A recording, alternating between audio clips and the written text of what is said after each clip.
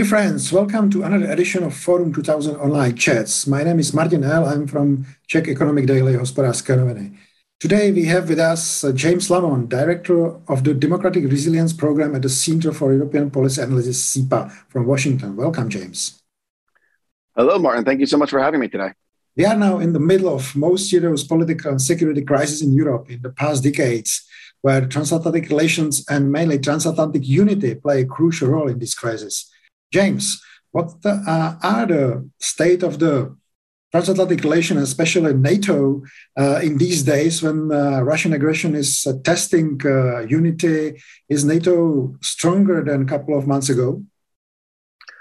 Hi, Martin. Thank you so much. I think this is really going to be one of the key questions over the next couple days, weeks, months, potentially years. And we're seeing some of it play out already. It's interesting that during the Cold War, there were a lot of political theorists who predicted that after the Cold War, absent an external threat of the Soviet Union, that essentially, the states of NATO and the European Union would essentially turn on each other. And that obviously didn't happen. And we saw expansion and growth within the transatlantic community post-Cold War.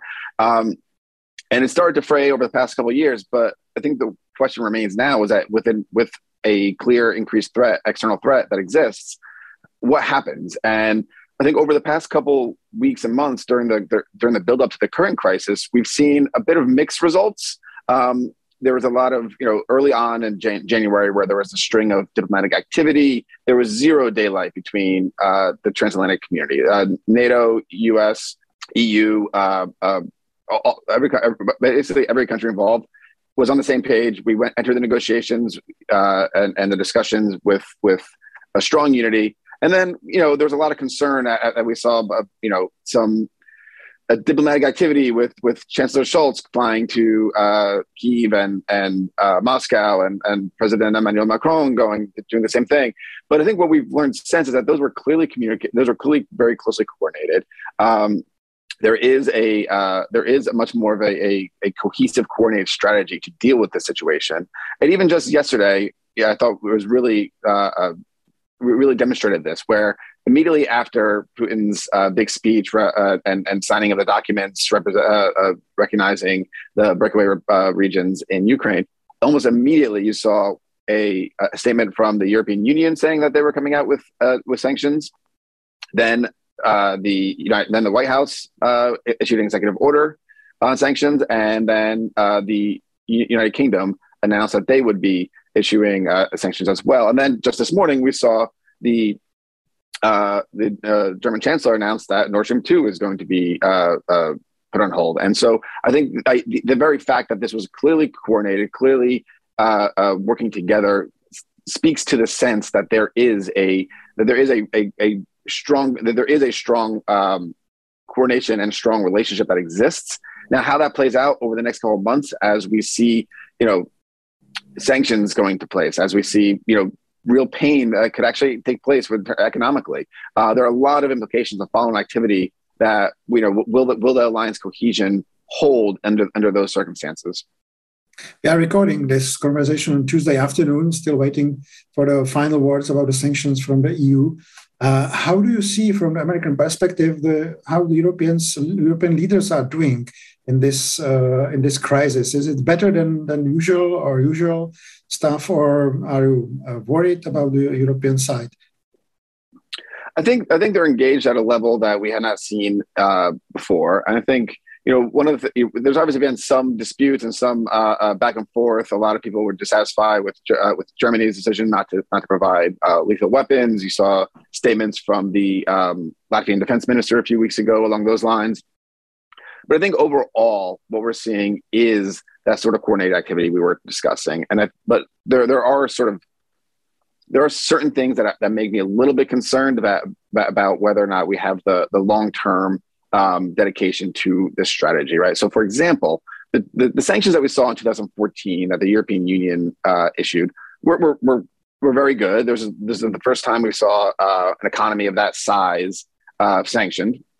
But it wasn't the level of sanctions we saw against, say, Iran and lead up to the Joint Comprehensive Plan of Action negotiations to bring them to the table, right? It was much more mild. They were conditional. They were reversible. It was tied to the diplomatic process at the time. And I think what we're going to, the sanctions that are being discussed for the current crisis are much more draconian.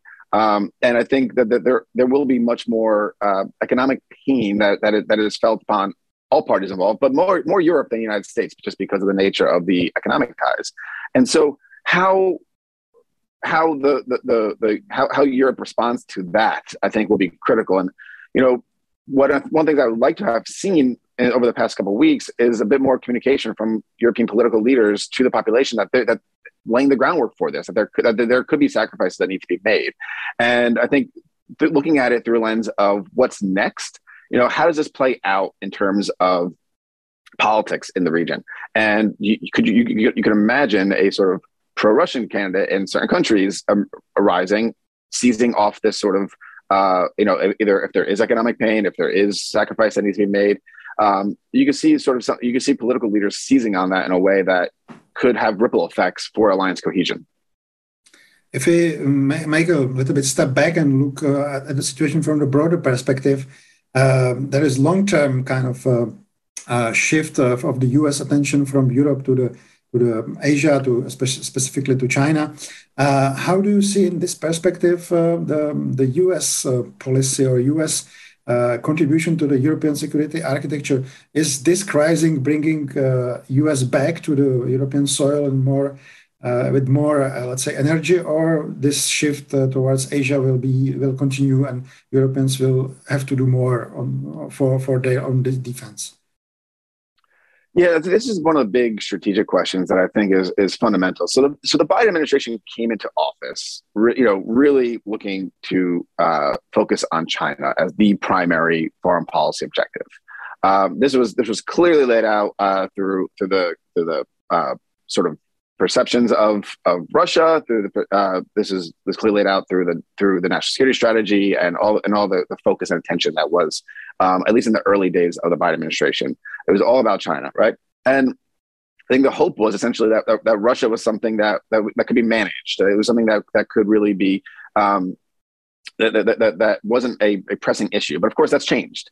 And now we got pulled into this crisis. And in some ways, there's a parallel here with the Obama administration, right? Where again, the Obama administration wanted to pivot to Asia, and then 2014 happened, and we had to act and adapt to the changing circumstances. And so, I think one of the key questions is how well we're able to balance those sort of competing interests and figure out a way to move forward. And I think again, we could talk about this a bit more too, but you look at how Russia and China are building their ties. The statement that they released following their meeting at the Olympics opening ceremony was really remarkable and really represents a new level of coordination and at least alignment in terms of their efforts to overcome and circumvent the established world order, the established liberal international order, and U.S. leadership in the world. And so,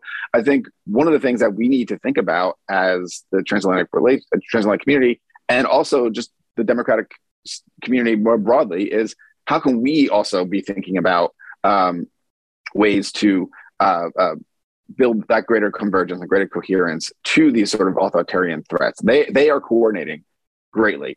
Why we should as well.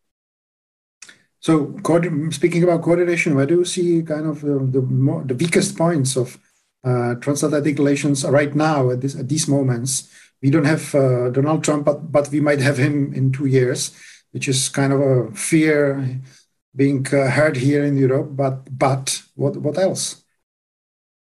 Yeah, so I mean, I think the politics on both sides of the Atlantic are something that will play into the cohesion of the relationship.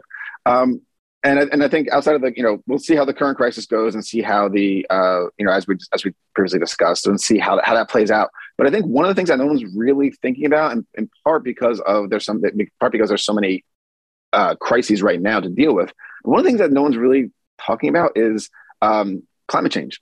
And I think this is one of the key issues and differences between the two communities, between the United States and Europe. In Europe, this is a crisis that needs to be dealt with. It is a priority. There are new rules and regulations moving forward. But the United States, you know, one of the major parties, one of the two party systems doesn't really recognize climate change as a threat. And so I think that's one thing that there could really be divergence within the relationship, and is where one side recognizes it as a existential crisis that needs to be dealt with, potentially above all else, and the other side doesn't recognize it as a problem. And so I think that's one of the areas that I anticipate more disagreement and more divergence in the years ahead.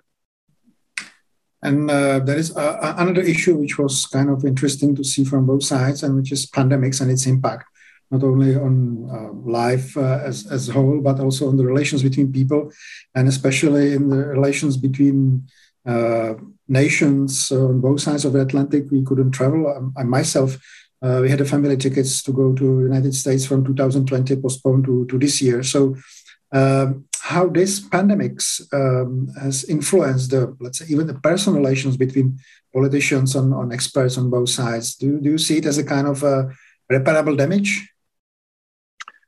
Yeah, I mean, I think there's nothing like that sort of personal touch of in-person meetings. I mean, we in some ways, Zoom has enabled us to speak more frequently, right? So we can have these sort of conversations. We have this conversation right now, and have this sort of transatlantic dialogue. We can have discussions and meetings with people from all over the world on a more regular basis. And so, in some ways, the working from home and the revolution in sort of office culture and technology that we've seen over the past 2 years has in some ways aided dialogue, but at the same time, nothing really can replace that sort of personal conversation. There are big events and summits, but the key there is not necessarily not just the big meetings. It's also the sideline conversations that happen outside of the formal conversations. Those sort of that relationship building, that dialogue, that informal conversation, I think is really what's is really very valuable and really important. And we haven't seen that. And it's been we've seen travel start to begin again over the past 6 months or so, with some delegations visiting, more and more diplomatic meetings taking place in person, more unofficial delegations and sort of the think tank community and the civil society community is beginning to travel a bit. But ultimately, I think the key is that sort of that relationship building that exists, and I do think it's reversible. I do think, especially as interests potentially align, that there could be more and more of that sort of dialogue happening in a meaningful way. But it's not a given. It might take some work. It might take some it'll be more difficult to do. I'm asking also because we have seen during the pandemics that the autocracies you mentioned also, Russia and China, it looks like that they are gaining power in the geopolitical environment around the globe. And in looking from the broader picture, democracies look weaker in this point. So what could help, and let's have it as a final question of our conversation, what could help democracies to become stronger in the short term and in the long term? What can be the contribution of transatlantic relations to that? Yeah, no, I think this is really one of the big picture geostrategic questions that we need to figure out, right? And so, as we were discussing earlier, Russia and China are building their ties. There's a big debate about how well their interests align and how close their collaboration truly is. But I think one of the things that is clear based on the statement that came out just a couple of weeks ago from the Olympics is that they are seeing this as in their efforts to kind of disrupt the international order, they are more and more aligned and willing to work together. And I think you look at the sort of there's a number of crises that cut across Asia and Europe. Just looking at the Ukraine crisis, right? There are significant implications for Taiwan and China. And they're watching it very closely. The Taiwanese National Security Council established a Ukraine working group because of the importance to this issue. You look at the China's pressure campaign against Lithuania and for recognition of the Taiwanese office in Vilnius. And you again are seeing these sort of trans-regional issues that are taking place. And I think that our interests are connected. We're facing common threats, whether that be cyber attacks, foreign interference in elections, economic coercion. And so I think what democracies of the world need to do is start to build together in a more coherent way, more coherent fashion. We need to develop a common language and a common narrative about how we're addressing this. We need to develop a common agenda about confronting authoritarianism. And the Summit for Democracy in December, I think, was a really valuable kickstart to this effort. But I think we need to think about this in a very sustained fashion and how we are able to really put together meaningful coordination, meaningful collaboration, and that's both at the government level and also at the individual level, looking at the expert community, the activist community, journalists, elected politicians, government officials. So I think it cuts across all the different sort of whole of society, so to speak, approaches. And I think there's clear ways that we can further develop that. Like, how do we respond together as a unified as a unified unit when there are these sort of pressure campaigns, when there are these threats to democracies and peace and security in the world? Thank you, James. This was James Lamont, Director of the Democratic Resilience Program at the Center for European Policy Analysis from Washington. And you have seen another edition of Forum 2000 online chats. I'm Martin Al from Czech Economic Daily. Thank you and goodbye.